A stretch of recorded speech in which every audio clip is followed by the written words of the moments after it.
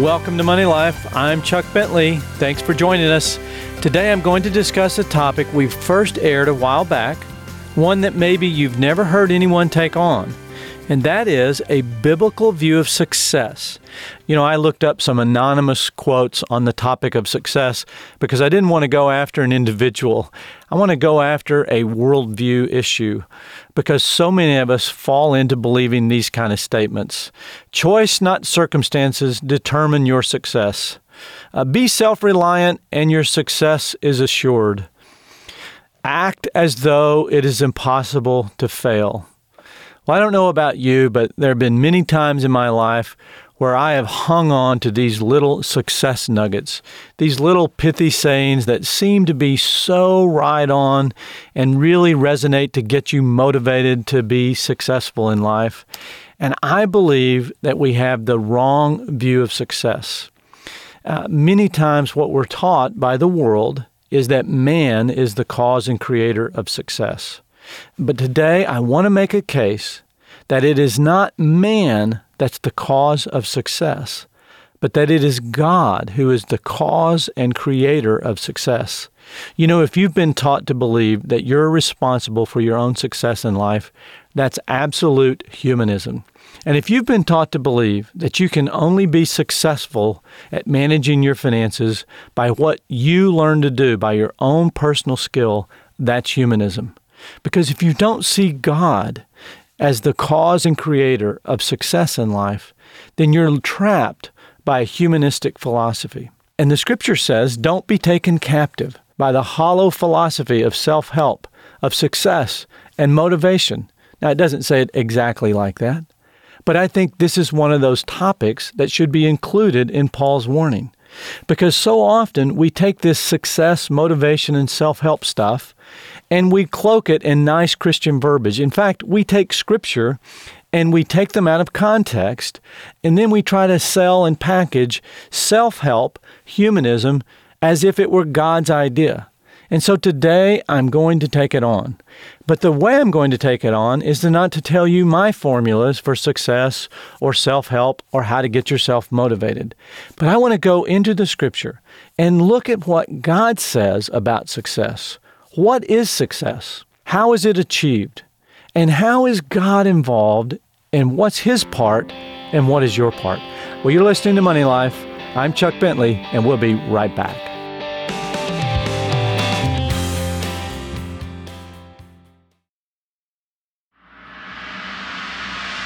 It's unlike anything you've ever experienced. We have come to collect your husband's debt. My husband is dead, and I have nothing. Crown Financial Ministries is proud to introduce God Provides, a new film learning experience featuring Golden Globe nominee Dean Jones. Through epic storytelling, this series of 6 short films presents timeless illustrations of God's never-failing ability to provide for His people.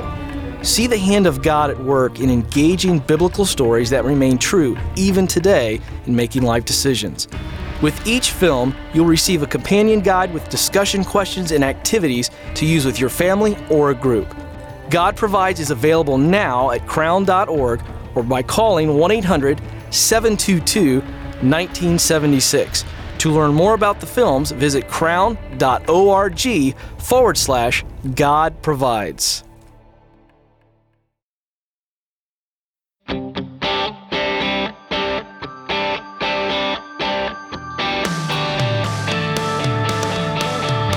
Welcome back to Money Life. I'm Chuck Bentley, and today we're going deep on the topic of a biblical view of success. My premise today is that many people get trapped in the world's philosophy of success, especially when we talk about financial success. But we're going to take a look at the references to the word success in the Scripture and see what we can learn together about how God defines success, what's His part, and what's your part. Now, here's the fascinating thing about this very first reference. It's in Genesis chapter 24, and it's the story of when Abraham wanted to find a wife for Isaac. Now, he set up some really specific parameters. First of all, he wanted a wife for Isaac that was from his own clan, someone who he was related to. In other words, he wanted another Jew for Isaac to have as a wife. And then secondly, she had to come from her country into the country where Isaac was living. It was very specific that Isaac could not go and live in her country. So it was a very important task. It wasn't just go find any wife. It was to find a wife that will carry on the family lineage of God's people. And it was very important to Abraham that the right wife be chosen. And so what did he do? He did something very unusual. He assigned the task to his servant. He farmed that responsibility out to somebody who you have to ask yourself, was this person just a natural matchmaker? Was he just really good at finding wives? Was he just the right personality? Had he read all the self-help books? Was he going to go on the speaking circuit, maybe appear on a talk show and say, look at what a great wife finder I am? No, God put it in the hands of somebody who couldn't take credit for it. This is a person who is unnamed in the Scripture. Now listen to the scenario. Abraham was old and well advanced in years, and the Lord had blessed him in every way. And he said to the chief servant in his household, the one in charge of all that he had, put your hand under my thigh. I want you to swear by the Lord, the God of heaven and the God of earth, that you will not get a wife for my son from the daughters of the Canaanites, among whom I am living, but you will go to my country and my own relatives and get a wife for my son Isaac. Now the servant asked him, what if the woman's unwilling to come back with me to this land? He's not real sure of his success. How about you? Now, think about it, especially if you're a guy. Have you ever gone up to someone and said, hey, I've got somebody that you don't know, they live in a foreign land, and I'd like you to come with me so you can marry them? Are you kidding? People won't even do that after they get to know each other over the internet taking a personality test. I mean, this is an impossible sounding task. And he's saying, what's going to happen to me if I can't fulfill this vow? He said, can I take your son back to the country you came from? In other words, it probably is going to work better if I can take the person she's going to marry with me. And Abraham said, make sure you do not take my son back there. The Lord, the God of heaven, who brought me out of my father's household and my native land, and who spoke to me and promised me on oath, saying, to your offspring I will give this land, he will send his angel before you, so that you can get a wife for my son from there. If the woman is unwilling to come back with you, then you will be released from this oath of mine. Only do not take my son back there. So the servant put his hand under the thigh of his master Abraham and swore on oath to him concerning this matter. Now listen to this. Then he prayed, O Lord God of my master Abraham, give me success today, and show kindness to my master Abraham. And so this servant, who said he would do his part, in a desire to be successful, asked for God's direction and help for his success. He cried out from the depths of his soul, O Lord God, God of my master, give me success today. And then you know the rest of the story. He asked God for a specific sign. And after making this journey with great trepidation and fear, Rebekah, this beautiful, wonderful woman, comes and she fulfills the sign. And so he tells her, I think you're it. I think you're the one that God wants to marry Isaac. And then there's one more problem. Her brother, Laban, he wants to come and check this out. Now, can you imagine that conversation? Hello. I'm here to get your sister to see if she can go back to another land to marry somebody that you don't know. How awkward that would be. But listen what he told Laban. He said, look, I made a vow to my master. I'm just the servant. And he said, I asked God for help. And I asked Abraham what would happen if I weren't successful. And Abraham told me, the Lord before whom I have walked will send his angel with you and make your journey a success, so that you can get a wife for my son from my own clan and from my father's family. And then he goes on to say, when I came to this spring today, I prayed again, O Lord God of my master Abraham, will you please grant success to the journey on which I have come?"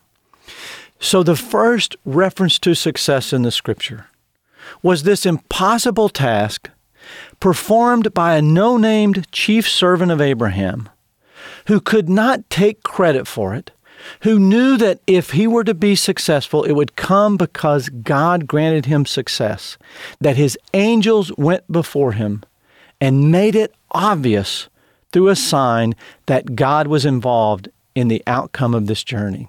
And so what would you say if that had been your task? Would you write a book and say, wow, it's time to get on the press circuit. It's time to go and tell people just how crafty and clever I was. I'd memorized all the little pithy quotes and sayings about how successful I was going to be and how important I was going to be in the eyes of the world after this. You know what he said when Laban said, "Please stay with me a while"? He looked at Laban and he said these words, "Do not detain me. Now that the Lord has granted success to my journey, send me on my way so I may go to my master." I think there's a picture here of our personal journey, that God sends us on a task to represent Him, to build up His body, and to represent His interest in His kingdom, and to not take credit for what happens, and to not go around looking for how we can be built up and how we can take credit for all that God does. And He wants this very same testimony to come from our lips. Whatever has happened in my life, whatever good and favorable has come upon me, it has been the Lord God who has granted me success.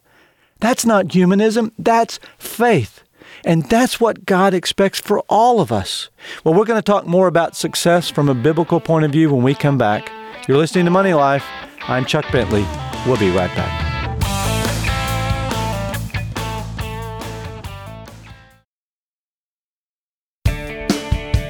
Are you over 50 and thinking about retirement? Well, if you want to actually experience retirement one day, you have to plan for it. And we have a book that'll tell you how. It's Your Money After the Big 5-0, written by Crown Financial Ministries co-founder Larry Burkett and financial planner Ron Blue. Your Money After the Big 5-0 will equip you with biblical wisdom and practical advice for succeeding in the second half of life, having a fully funded retirement, and being free to serve the Lord. And you'll learn about the importance of finishing strong and leaving a legacy of stewardship to your children and grandchildren. If you're ready to put together a financial plan for a retirement that'll honor God and give you wealth that'll last, get a copy of Your Money After the Big 5-0 right now at crown.org. Your Money After the Big 5-0 by Larry Burkett and Ron Blue is available online at crown.org. That's crown.org.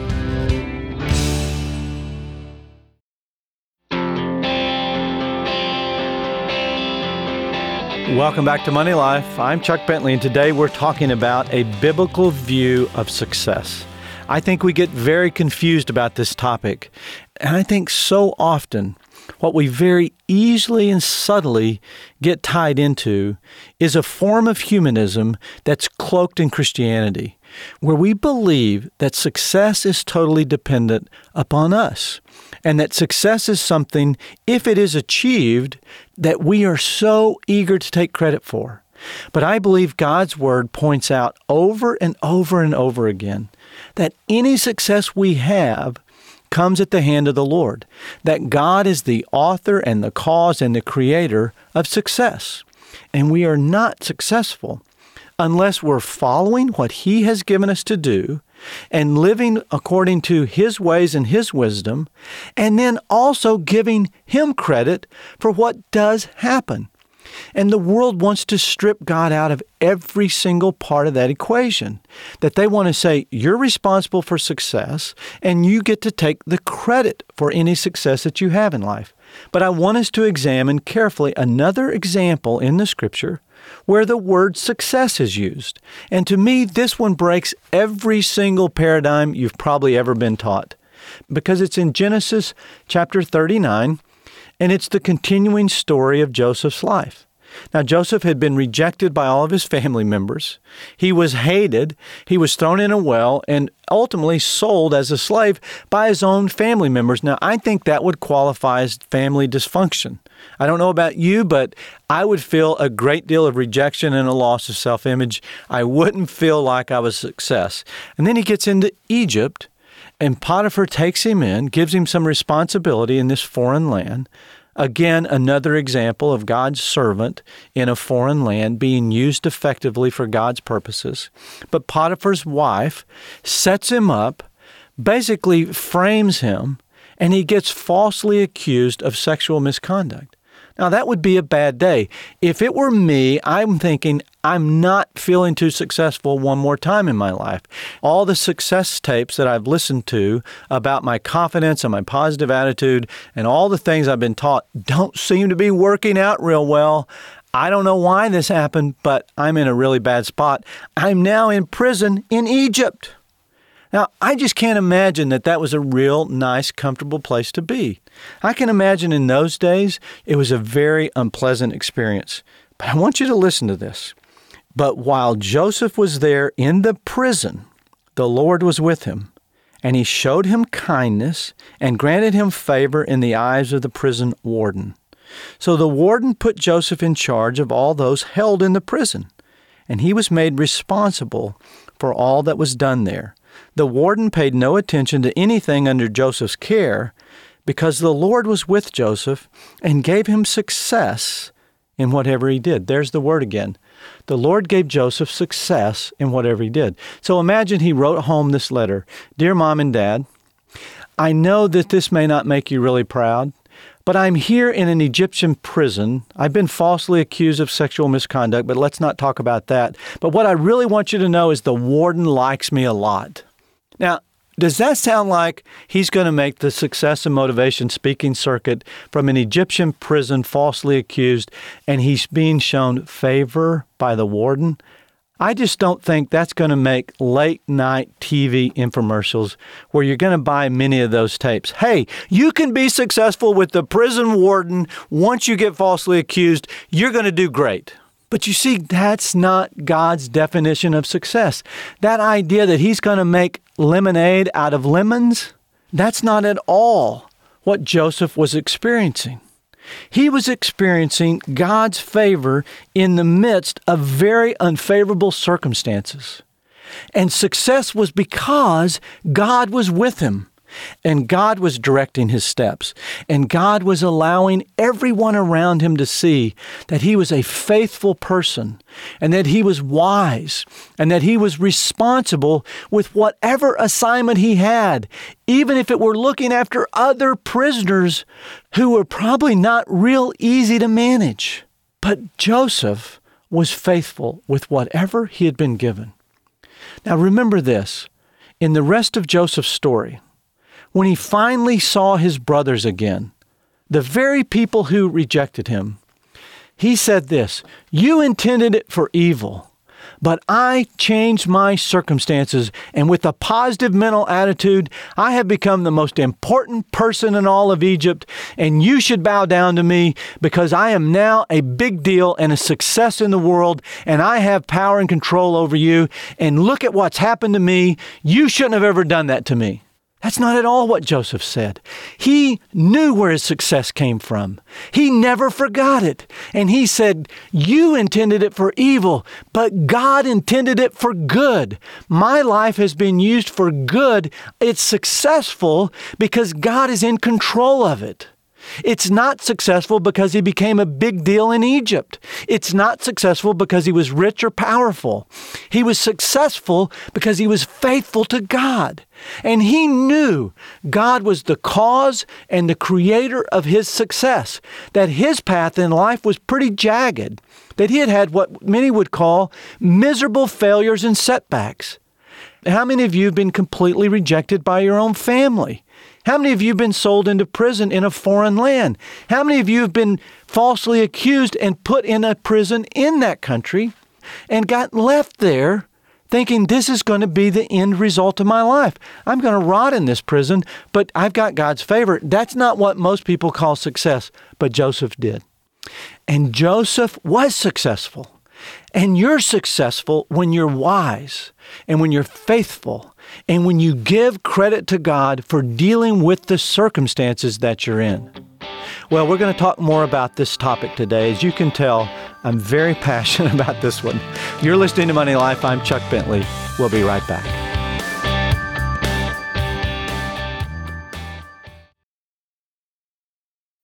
You know, God encourages us to invest, and He says in Ecclesiastes 11:2 to spread out or diversify to lower our risk. And one of the best ways to diversify is mutual funds. That's why Crown Financial Ministries offers the Sound Mind Investing Handbook, a step-by-step guide to managing your money from a biblical perspective written by Austin Pryor. Recently updated to address timely topics, the Sound Mind Investing Handbook is one of the most comprehensive guides available on mutual fund investing. Yet it's still easy to understand and use. And since this handbook is written from a biblical perspective, it'll teach you how to apply God's financial principles to your investing decisions. So whether you're a beginning investor or one with more experience, the Sound Mind Investing Handbook will help you invest more wisely. To get a copy, go to crown.org or call 1-800-722-1976. That's 1-800-722-1976 or crown.org.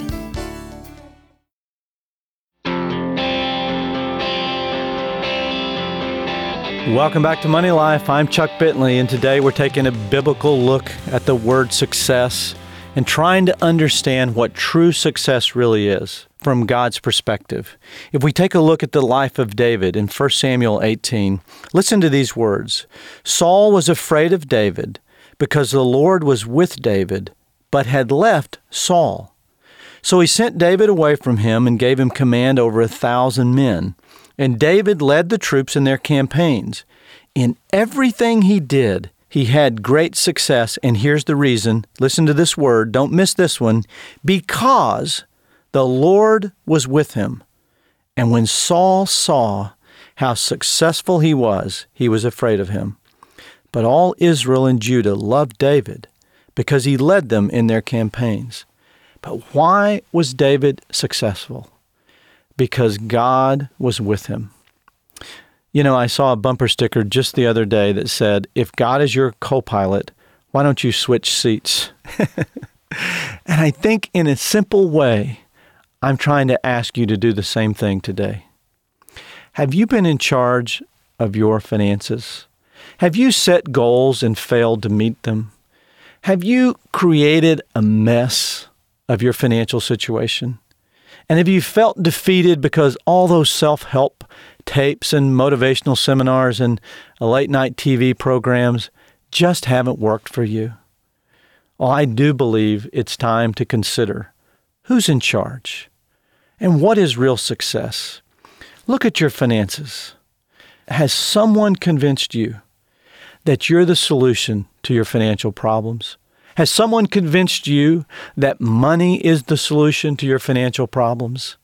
You know, I believe wholeheartedly that the root of the problem lies right there. Because if somehow someone has taught you that it's all up to you, then you've been trapped by what I call the hollow and deceptive philosophy of humanism. We should all live in despair if the very people who got us into a mess are now responsible for getting us out of the mess. We need help. We need God to intervene. And we need to see that God has a part in directing our steps. And we need to surrender control. And we also need to be prepared to give Him complete and absolute credit if you've been financially successful, if you've had the things in life, if you've made wise and skillful decisions, if you've been responsible and faithful, then give Him the credit for it and never stand in front of people and say, look at what I've done, because therein is the trap. Real success is being faithful to God and giving Him credit. He wants you to turn to Him. Well, I'm far from through in talking about all the examples where the Scriptures talk about success, so we're going to continue tomorrow. I hope you'll come back and join us again. I'm Chuck Bentley, and you've been listening to Money Life.